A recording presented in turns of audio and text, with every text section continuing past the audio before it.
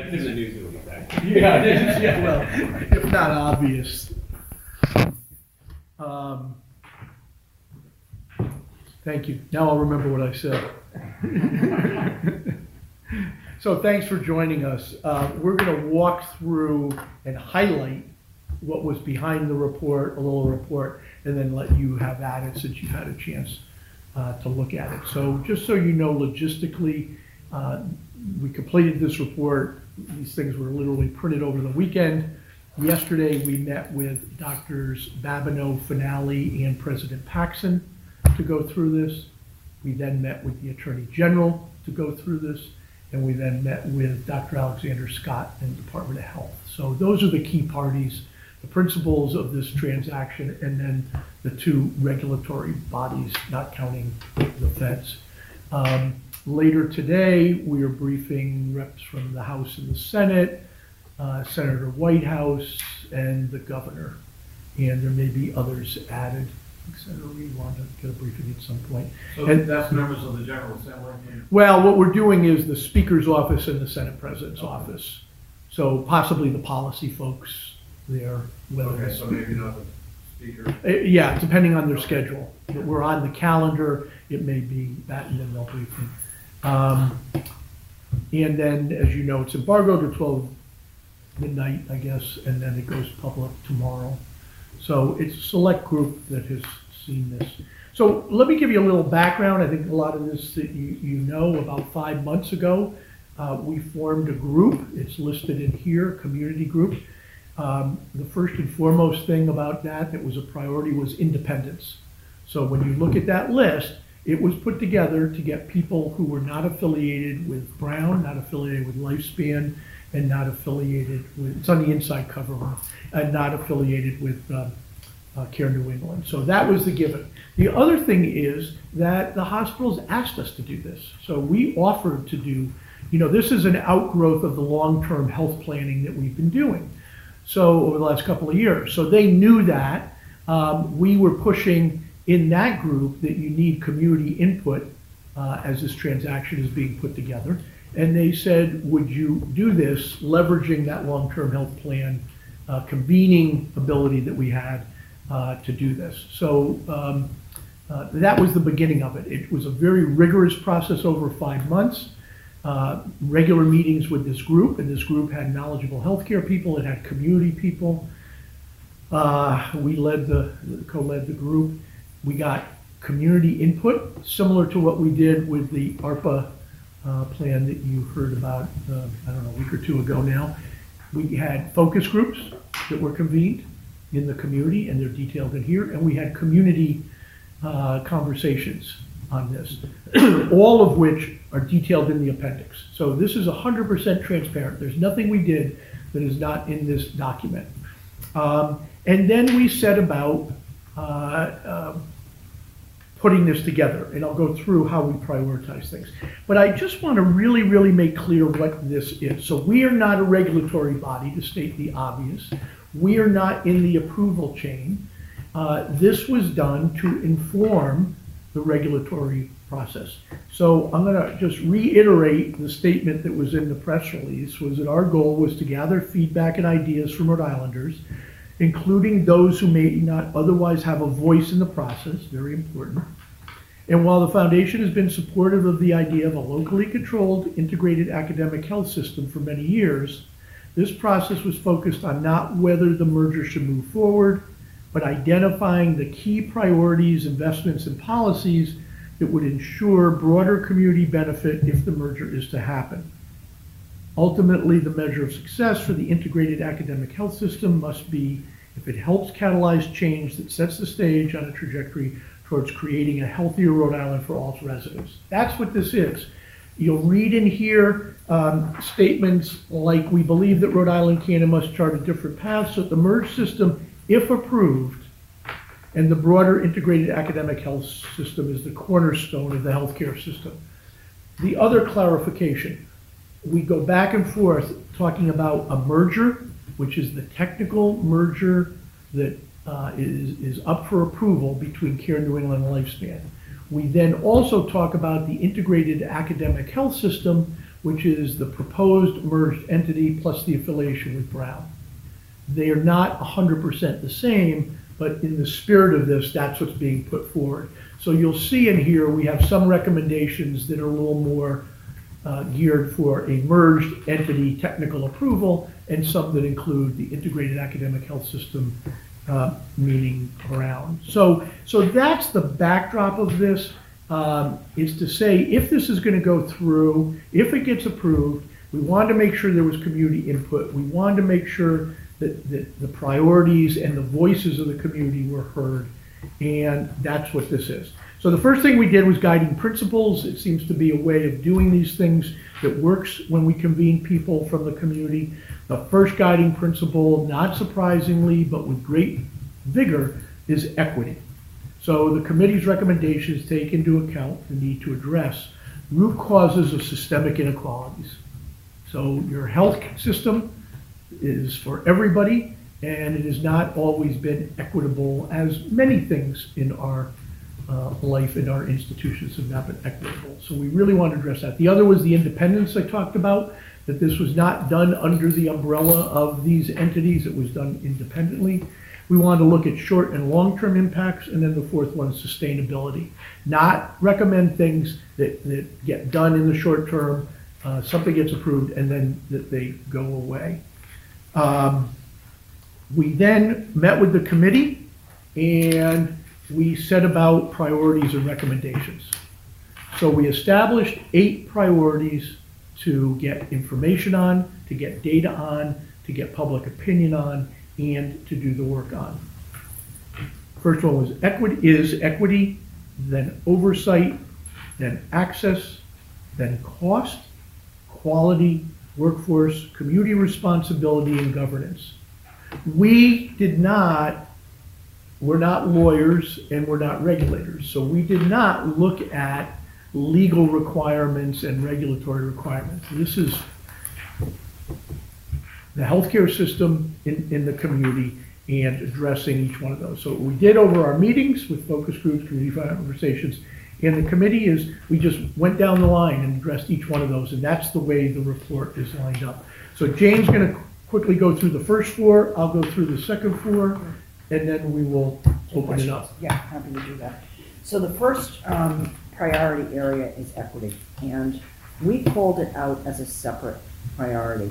I think what you will see overall is that it's foundational to everything else, and you will see that the recommendations in almost all of the other areas have some piece of equity involved in them. Remember that it's our belief that if this should be approved, this really is the potential to be transformational in terms of the health system here in Rhode Island. And as part of that transformation, we don't want this to simply be the baseline of what we currently have. We want this to be better. And so we want it to be better for the people who have not been served as well by the health system.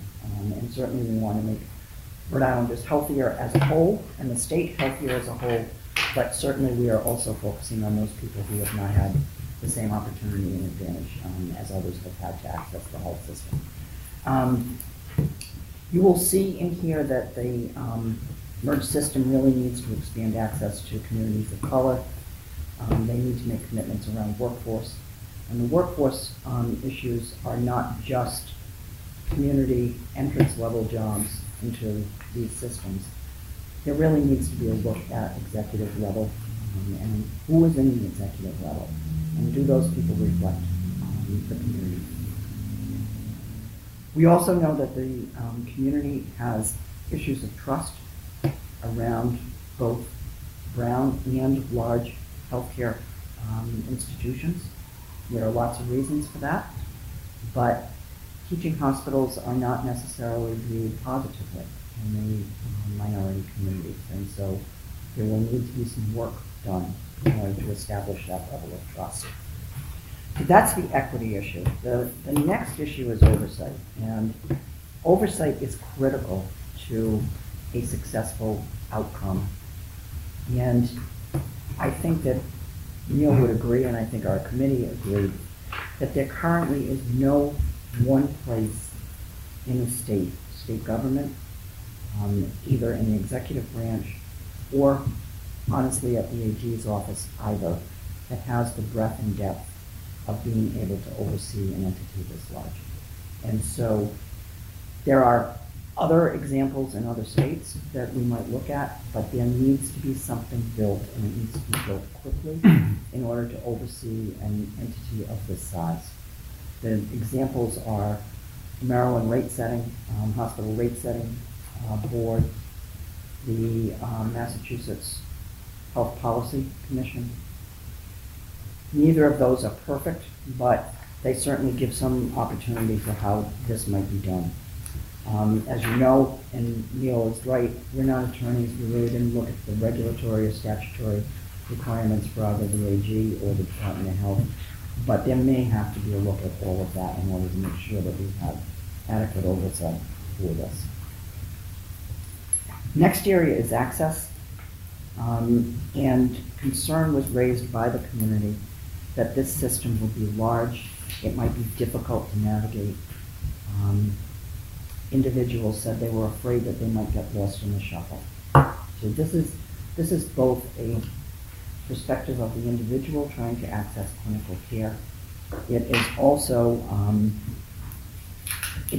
I think, an opportunity for the new system to work towards a collaborative approach with providers in the community with whom they do not currently have established relationships.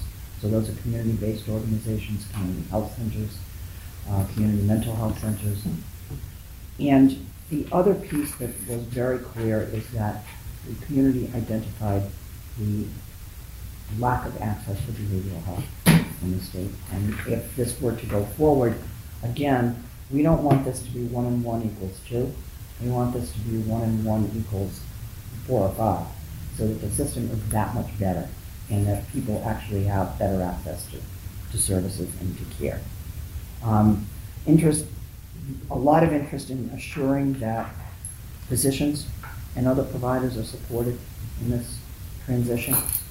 A lot of interest in making sure that appropriate care is available for older Rhode Islanders, which I found to be interesting. That was not something that I expected to hear from the community, but that's what we heard, that there was concern about that. Again, the system has to build trust with the communities that have been historically marginalized, and that will take a significant amount of work and must be a priority. And then the final area that I'm going to talk about is cost. And if you read the literature around these things, what you read is that access decreases, cost increases, and quality decreases. And I think our position, and it may be considered naive, or perhaps that we're simply too optimistic, but Rhode Island has been able to do things very creatively in other venues, and our size allows us to do some of that. And so I think we are very optimistic that if this were to occur, we have a real chance to be able to make some of these things less of an issue, and be able to address them more clearly. So we are talking about recommending to the regulators that 80% of the patient population be in value-based payment models within 5 years of emerging. And so we're encouraging that the system move from fee-for-service into a value-based financing strategy. The other thing that we know is that there will have to be different relationships between payers, the hospital systems themselves, and the state, if this is to be transformational. We will have to look at things differently. And cost is one of those areas where that will have to occur. We also recommend that the system will have to support meaningful payment reform and should continue to participate in cost containment processes, such as you know, the Rhode Island Healthcare Cost Trends Project. So those things will be really critical if this is going to go forward and be successful. So I'm going to... I'll pick up the last 4. Yep. So the next one is quality. Needless to say, that's a priority for many people. When you go into the hospital, when you go to see a doctor, you want high quality. We did not take it upon ourselves in this exercise to recommend all the different benchmarks or metrics. There's a lot of people that could work on that, but we did say is number one, that the merged system would commit to ensuring patient experience scores in the top 10% of hospitals in New England within the first 5 years. So patient experience is deemed as a big indicator of quality. There are others there's national benchmarks I know and others that they need to come back to us and to the regulators and say how this is going to be. And it needs to be transparent. We really need to see how the merged system is collaborative. So it's now competitive. This needs to be collaborative. The next thing is workforce. Jane touched on it. There's a lot of concern that in any merger, in any industry, when you combine big entities, that there are job losses. It's kind of the underpinning a lot of times of mergers. Now, I won't put words in their mouth, but they will tell you, the hospitals will say they have 2,000 openings right now. However, the laid off worker from the cafeteria may not be able to get a job as a nurse where the openings are. So we want them to commit to job training, to equitable opportunities, to a more diverse workforce, for Brown to be more committed to training people that stay in the local area, in different areas of the healthcare system, and that they have a plan, and that they have a plan of how they're going to increase. And also the workforce is at all levels. So we think there should be a more diverse senior level, management level cohort with this new entity. But it should create jobs, it should help people with their careers, and they should commit combined, all three, to making this happen so that there's a real partnership with people in the community to get jobs. We also said in here that they should maintain relationships with other medical schools if necessary, and in fact, maybe a higher level of collaboration with the other universities, especially RIC and URI and CCRI that are training the nurses. The second to last one is community responsibility. So this is a very important one. We want them, we being the community, to directly support the community. When they proposed this, to start this process going again, you may recall that they made a proposal to invest $10 million over 3 years directly in the community, presumably to support the social determinants of health, housing, food insecurity, and everything. We did not view that as significant enough, given the size, nearly $4 billion probably combined of the entity. So you'll see what we recommended was a commitment of $50 million over 5 years. The combined entity, the merged entity, committing $5 million a year for 5 years, and Brown committing $5 million a year for 5 years. Brown had previously indicated they would put up invest $125 million. Not sure on the details on that, but this is not in kind. This is direct, going to agencies, going to organizations in the community. We're proposing that it be in a fund that makes grants. Yes, we have said the Rhode Island Foundation could, we did not say should, could manage a fund like that. I'm going to talk about a community advisory board that would have input, but what it would be is them making a direct contribution in the community. I know I have seen illustrations of Partners Health in Boston investing in housing near their hospitals up there. So this is direct investment there. It includes Brown working more, again, directly. This is not additional buildings that will then be part of the healthcare system. This is direct investment. We also think there's opportunities to work more closely with the health equity zones through the Department of Health that can be done. And then the last area was governance. You know, no surprise here. It's going to be a very big organization. We believe that it needs a reconstituted board. We believe that and we stated that there would be a national search as soon as possible to hire a new CEO for the merged system. Just to pick Tim and Jimmy? Just to pick Tim or Jimmy? It's being being recorded, no comment. No, no. And, you know, people are, I would just say generally, people are very realistic about that. This is, so I think one of the points, I'll get back to this in a minute, but one that I wrote down, I want to make sure that these recommendations are not geared towards Lifespan doing this, or Cure New England, or Brown doing that. This is a new entity. This is a recommendation for the new entity, if it's approved, to do this. So somebody saying we're doing this or we're not doing that, that's all well and good. This is for the new combined entity in the integrated academic health system. We also, so we made a recommendation there should be a community advisory board. This is not groundbreaking. There are many community advisory boards. We recommended that it be about 25 people and be appointed jointly by the Attorney General and the Director of the Department of Health. Do they have ones now? Not that I'm aware of. And this would meet with an agenda, with a charter, and that we're recommending that a new board be reconstituted. We have not opined on how many, but that 20% of the governing board be from this community advisory board. Okay, so if it were 15, that 3. That's a way of ensuring that there's representation, real representation from the community in here.